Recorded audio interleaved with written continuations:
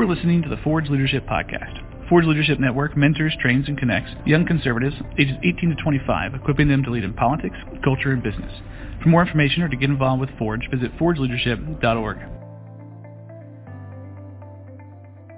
One of our students asked, how successful can we be in forming a secular argument in favor of traditional gender values? Does that ultimately fall apart without a Christian worldview? Yeah, that's a good question. I think the way I would,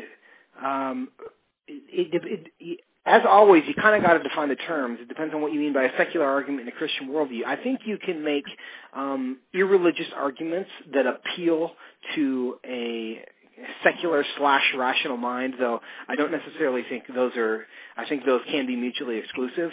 But secular thinkers like to think of themselves as rational, and I think you run into problems pretty quickly if you go very far down that trail. But for me, the best argument that can be secular, though appeals to natural law and design and truth, is one from it's an argument from design and from nature. And the idea, and you can use any analogy, is I'm sitting here in my office. In my office, there's a chair and table. And ask people, what are those and what makes them those things? And are they the same or are they different? And how are they similar? And do those differences matter in any way?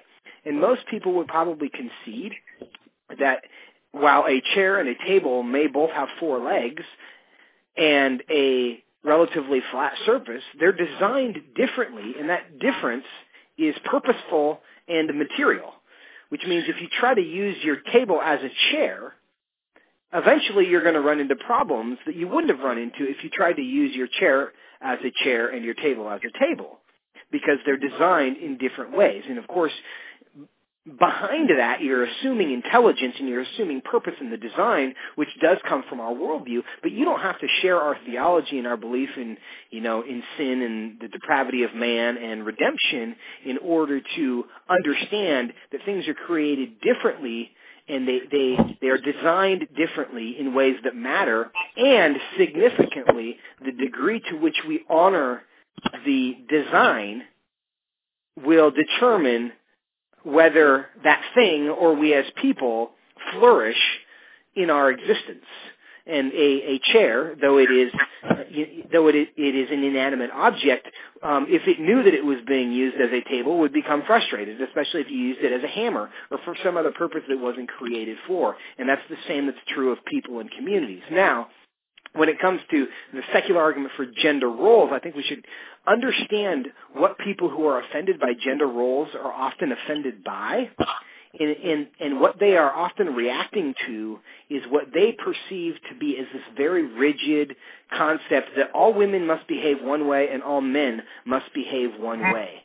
And that is typically the stereotype that they're reacting to. Of course, there's a lot of common ground that we can have with people recognizing that God created everyone differently and uniquely, and He gave us different talents and different gifts.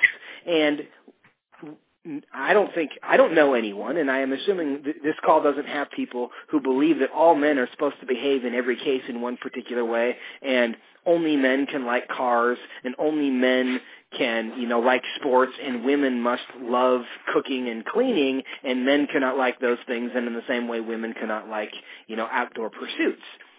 I don't think any of us probably believe those things. Certainly there are things that are more common among men generally and more common among women generally, which we would say is a function of their nature, but in no way requires all men and all women to behave in a similar way. So I think you'll find, and what I have found, is that people who really react negatively to gender stereotypes and like traditional gender roles are reacting to a caricature of gender stereotypes and gender roles that oftentimes are frankly abusive, where, all men are supposed to be sexually dominant and all women are supposed to be submissive, and it ends up creating this rape culture. And to the degree that's what they mean, we would all agree that's a terrible thing to say. We don't think men should be dominant, especially sexually, and we don't think women should just be submissive and do what they're told. And oftentimes that's what they're reacting to.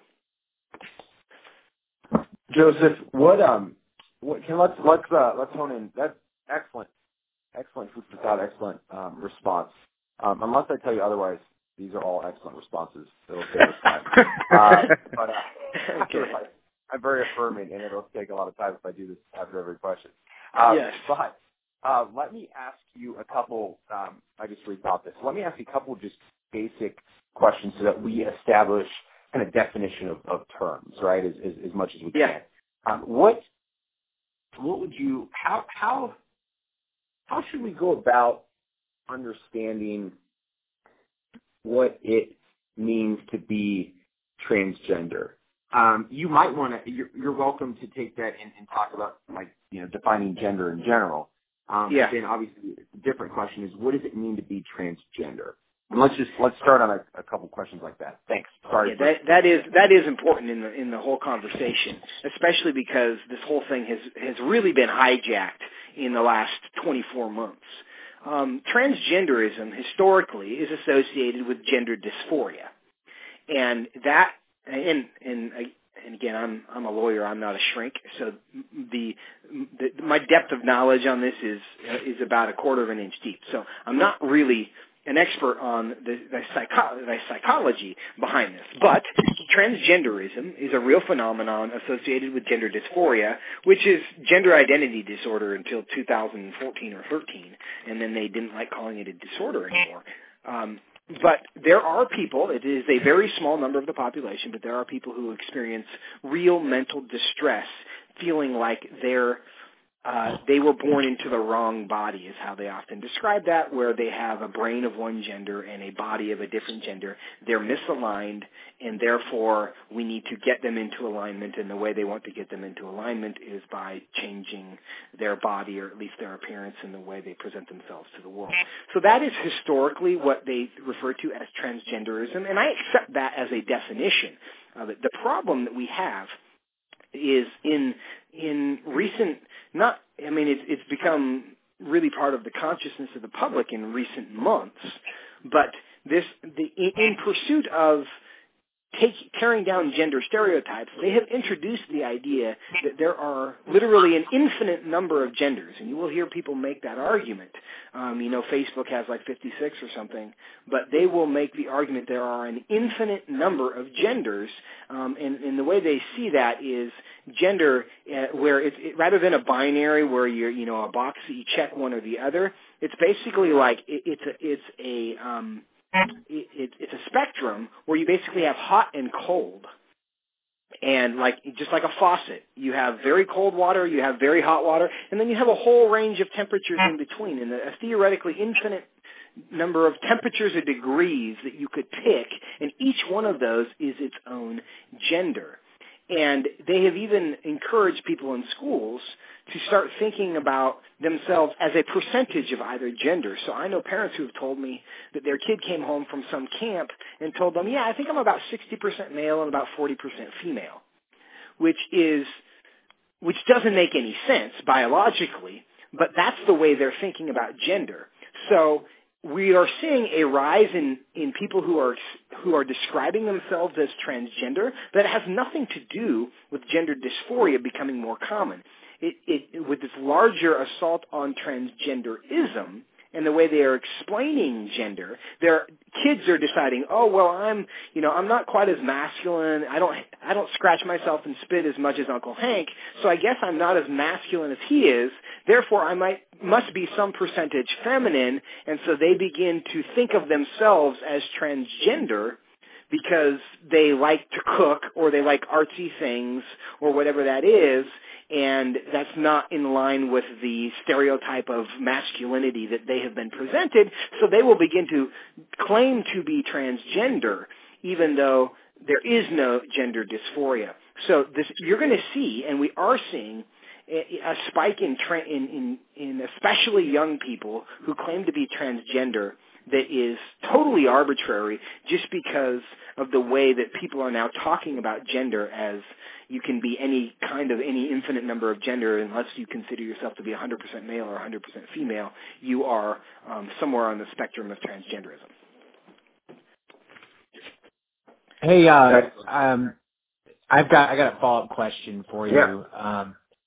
Follow-up question to that would be, So we believe that we're created in God's image, and God creates us certain ways, and with you being gay, with homosexuality, with that lean, we believe as Christians that there are certain tendencies towards those type of things, but as Christians we don't act out on those because we see them as wrong. Now my question is with transgenderism, do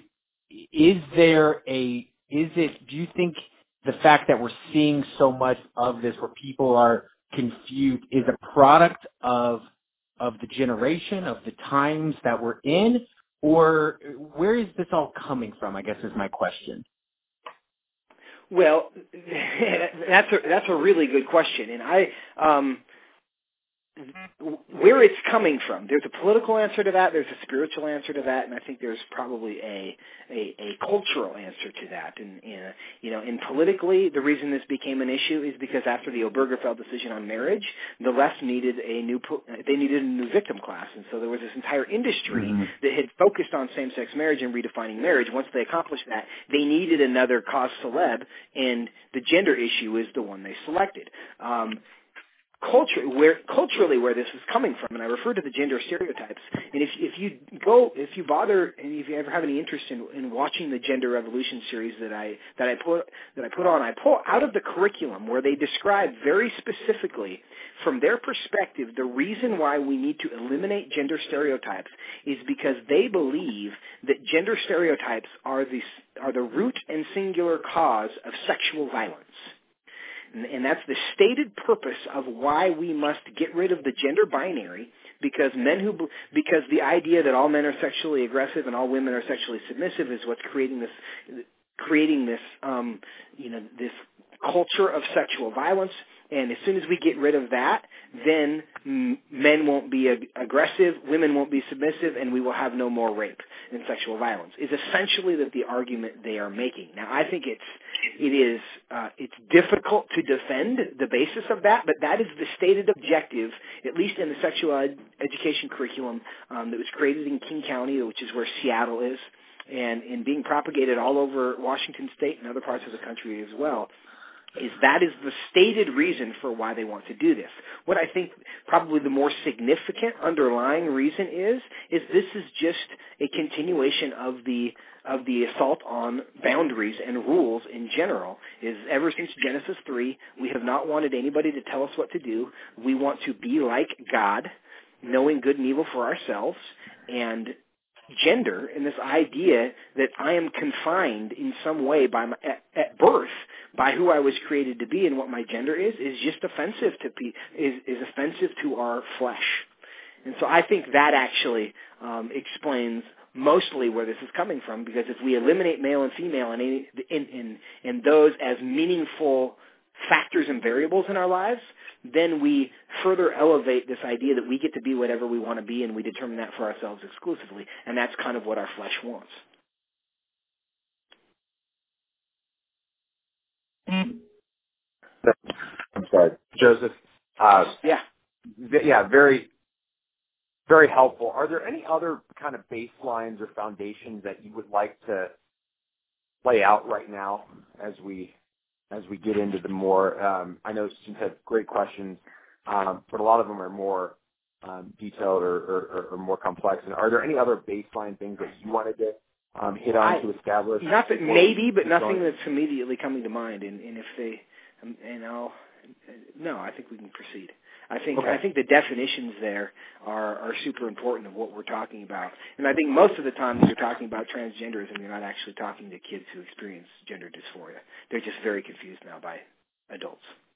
I'm sorry, say that again. I said most of the time when you're talking about transgenderism now, you're not actually talking about kids who are really sincerely experiencing gender dysphoria. They've just been confused by adults. So how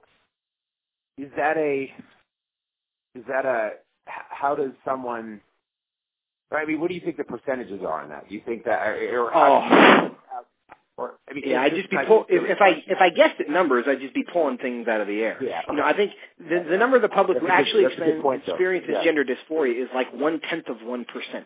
That's right, yeah. And also remember that their own data tells you that about 80 to 90% of minors who experience gender dysphoria will eventually outgrow it. And that fact is one of the reasons why the rush to transition, now we're seeing 6-year-olds, 9-year-olds, is just, in my opinion, abusive.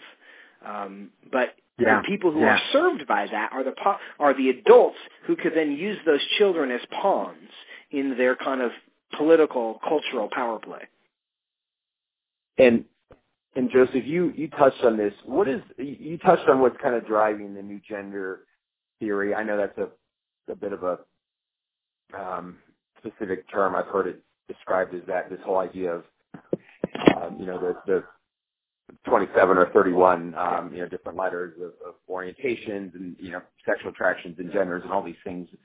What is I know there's the fundamental flaw that all of these letters or all of these designations all still play off of the actual two genders, right? They're all still defining themselves based. They're self-contradictory in that they define themselves based off of their relation to the gender, right? And in that we're talking about men who are attracted to men or women who are attracted to women, or transgender men who believe they are women, or women who believe they are men, right? Or people who are attracted to both men and women, right? There's in all of those LGBT that I've just described, none of those have invented an actual new gender. They're just right. I mean, is that the fatal flaw of that logic, or is there a deeper?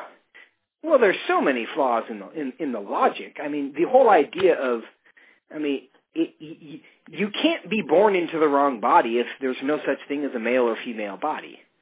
And on one hand, they're going to tell you that that your anatomy has nothing to do with your gender. Well, then why are you trying to switch genders? Those are logically inconsistent positions, and within the larger LGBT movement, the whole thing is it's broken on so many levels logically. I mean, we just got done talking about how sexual orientation is innate and immutable, and it's this fixed part of yourself. Why can you? How is it that your sexual orientation is unchangeable and immutable, and you're born that way and it'll never change, but your gender is something that can be fluid and change with, the wind, presumably, and what your mood is that day. And how can you have a sexual orientation if there's no such thing as a male or female body? Yeah. If your anatomy is not attached to your sex, then how in the world can I be attached to men or women? Because I can't possibly know what a man or a woman is until I ask them. Yeah. And so, but again, they don't care about being logical, because the goal here is not to be logical, because they're not seeking what is true. They're trying to make arguments that are allowing them to conquer turf in that moment. And once that turf is conquered, they will make totally new arguments that may contradict the arguments they just got done making, if they need to conquer the next ground that they are going after. So these are not folks looking for consistency in an abiding thread of truth that governs their life. They'll say what they need to say now, and they'll say what they need to say tomorrow, and whatever it is, and those may just not be consistent. Joseph, so how do those arguments progress? So my guess is first and foremost like sexual orientation, and then from there it just proceeds, right? I mean, like they're kind of building on the foundation that Obergefell basically legitimized. What are the next arguments? Like, how does this progress in a society? We're in Ohio, you're in Washington. Yeah. I'm sure you're probably 10 steps down the road than we are, and probably most of the other people on this call. You're probably 10 steps down the road. What do you see? What are the steps? Well, it's a good question. I mean, we have. There are, when it comes to the identity movement, there are many, many, many identities beyond gender identity that people are claiming. You have other kin which is a community of people who believe that they are a different species. And if you want to Google them and get in part of their community, you can. We saw this week a series of articles circulating about a guy who believes he's a different ethnicity. He's a white dude who thinks he's a Filipino woman. And he's trying to be taken very seriously in that crusade. And I think when it comes to the erasure of boundaries and sexual liberation, you're going to see that right now the parliament in France is debating whether to lower the age of consent to 13, so that it is no longer statutory rape to engage, automatically rape to engage in sexual activity with a 13-year-old. And all of this is consistent with the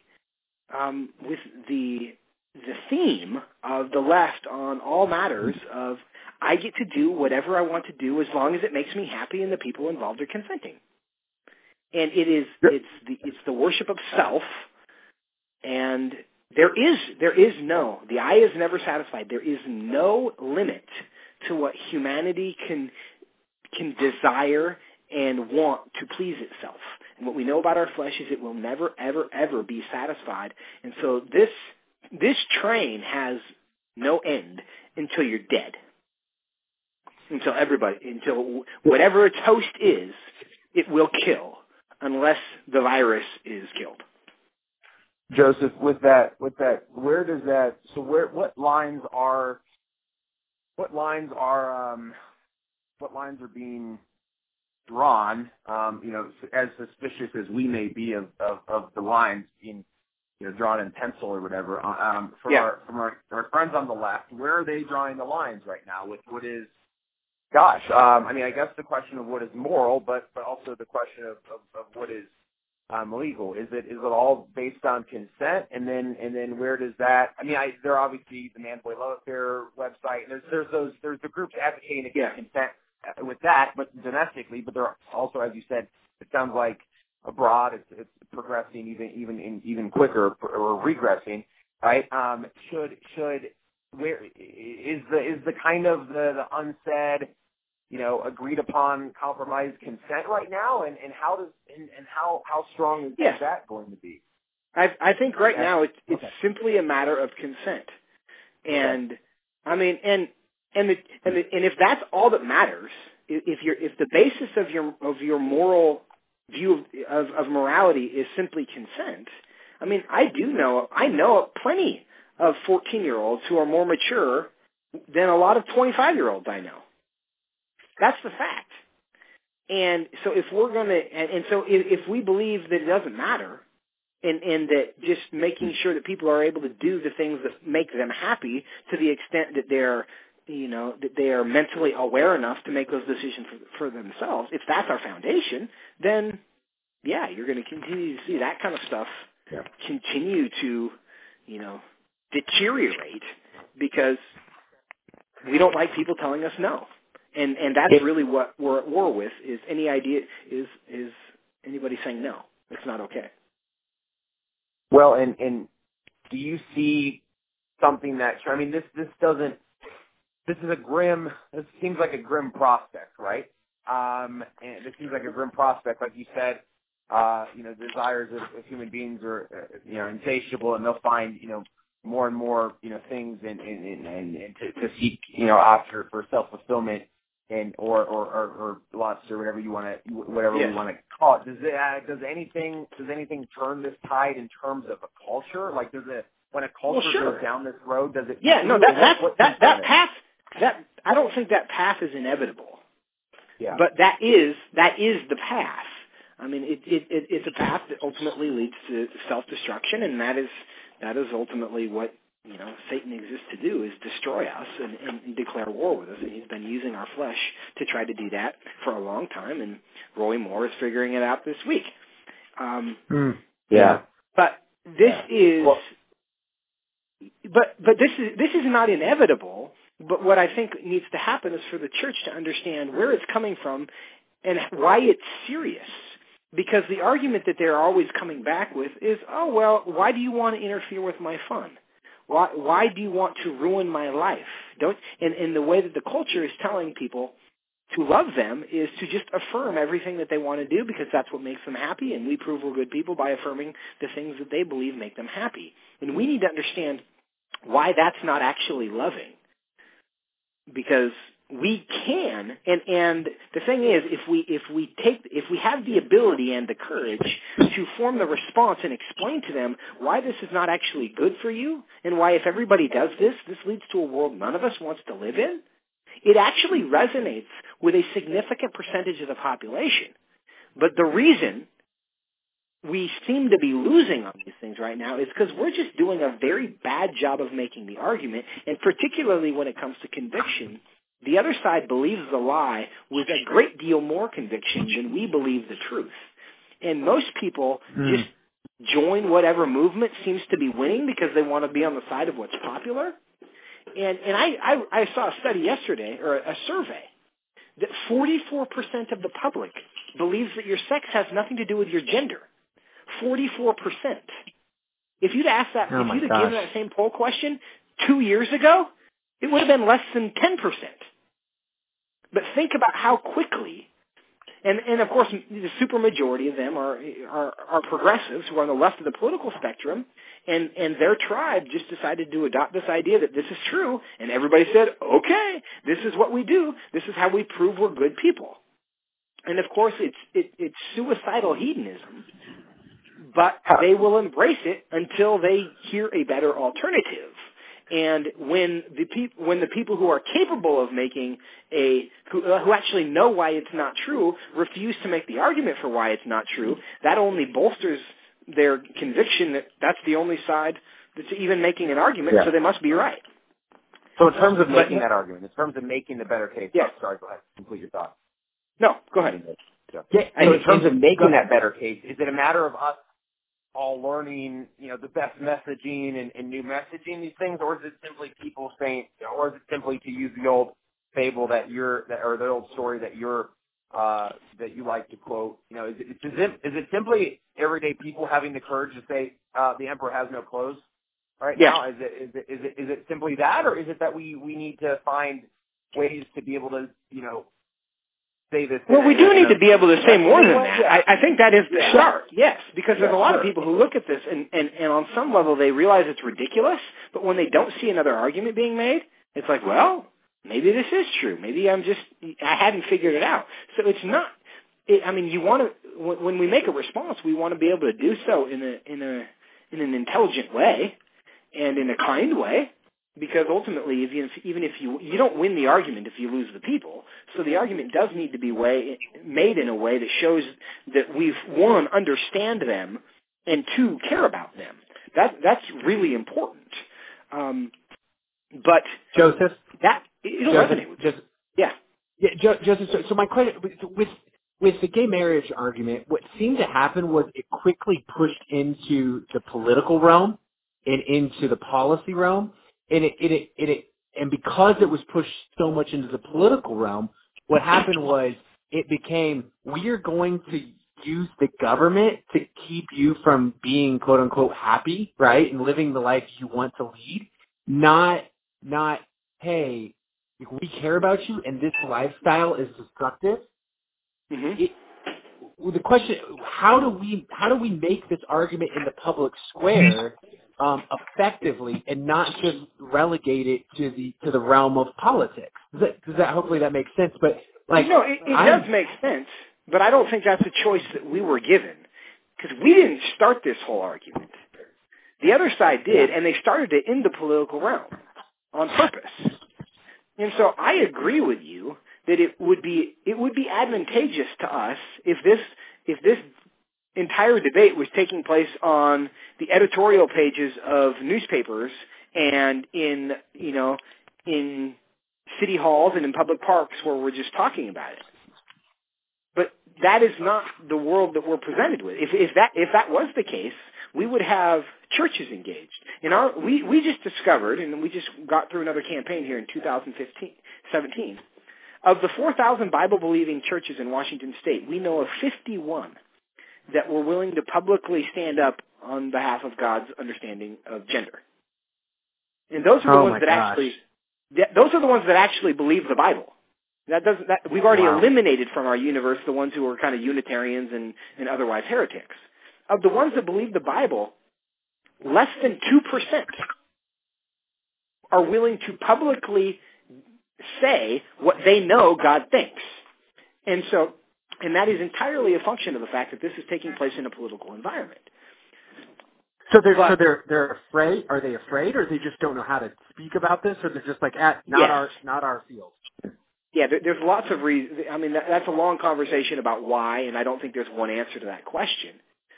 But that's just what it is, and I'm very confident that if the conversation was taking place outside of a political environment, people who know the truth would be much more likely to speak about it. But that's not the world that we have been presented with, and that's not the world in which God has placed us in. And so the question is, for me, are we going to back away from the entire debate because we don't like the room that the debate is taking place in, or are we just going to live as ambassadors for Christ and recognize that when somebody asks a question to me, and I think we saw I'm going to give the answer, and I think we saw a great example of this with Carl Lentz on The View, who's the pastor of Hillsong. We saw this. I didn't assume some of the folks here saw this. Yeah. But he was on TV. He was clearly trying to build bridges, and he wasn't trying to go in there being a cultural crusader. But the first thing they asked, and so he didn't bring it up. He didn't have an abortion is murder T-shirt on. We all probably would agree that that's kind of in your face and kind of offensive.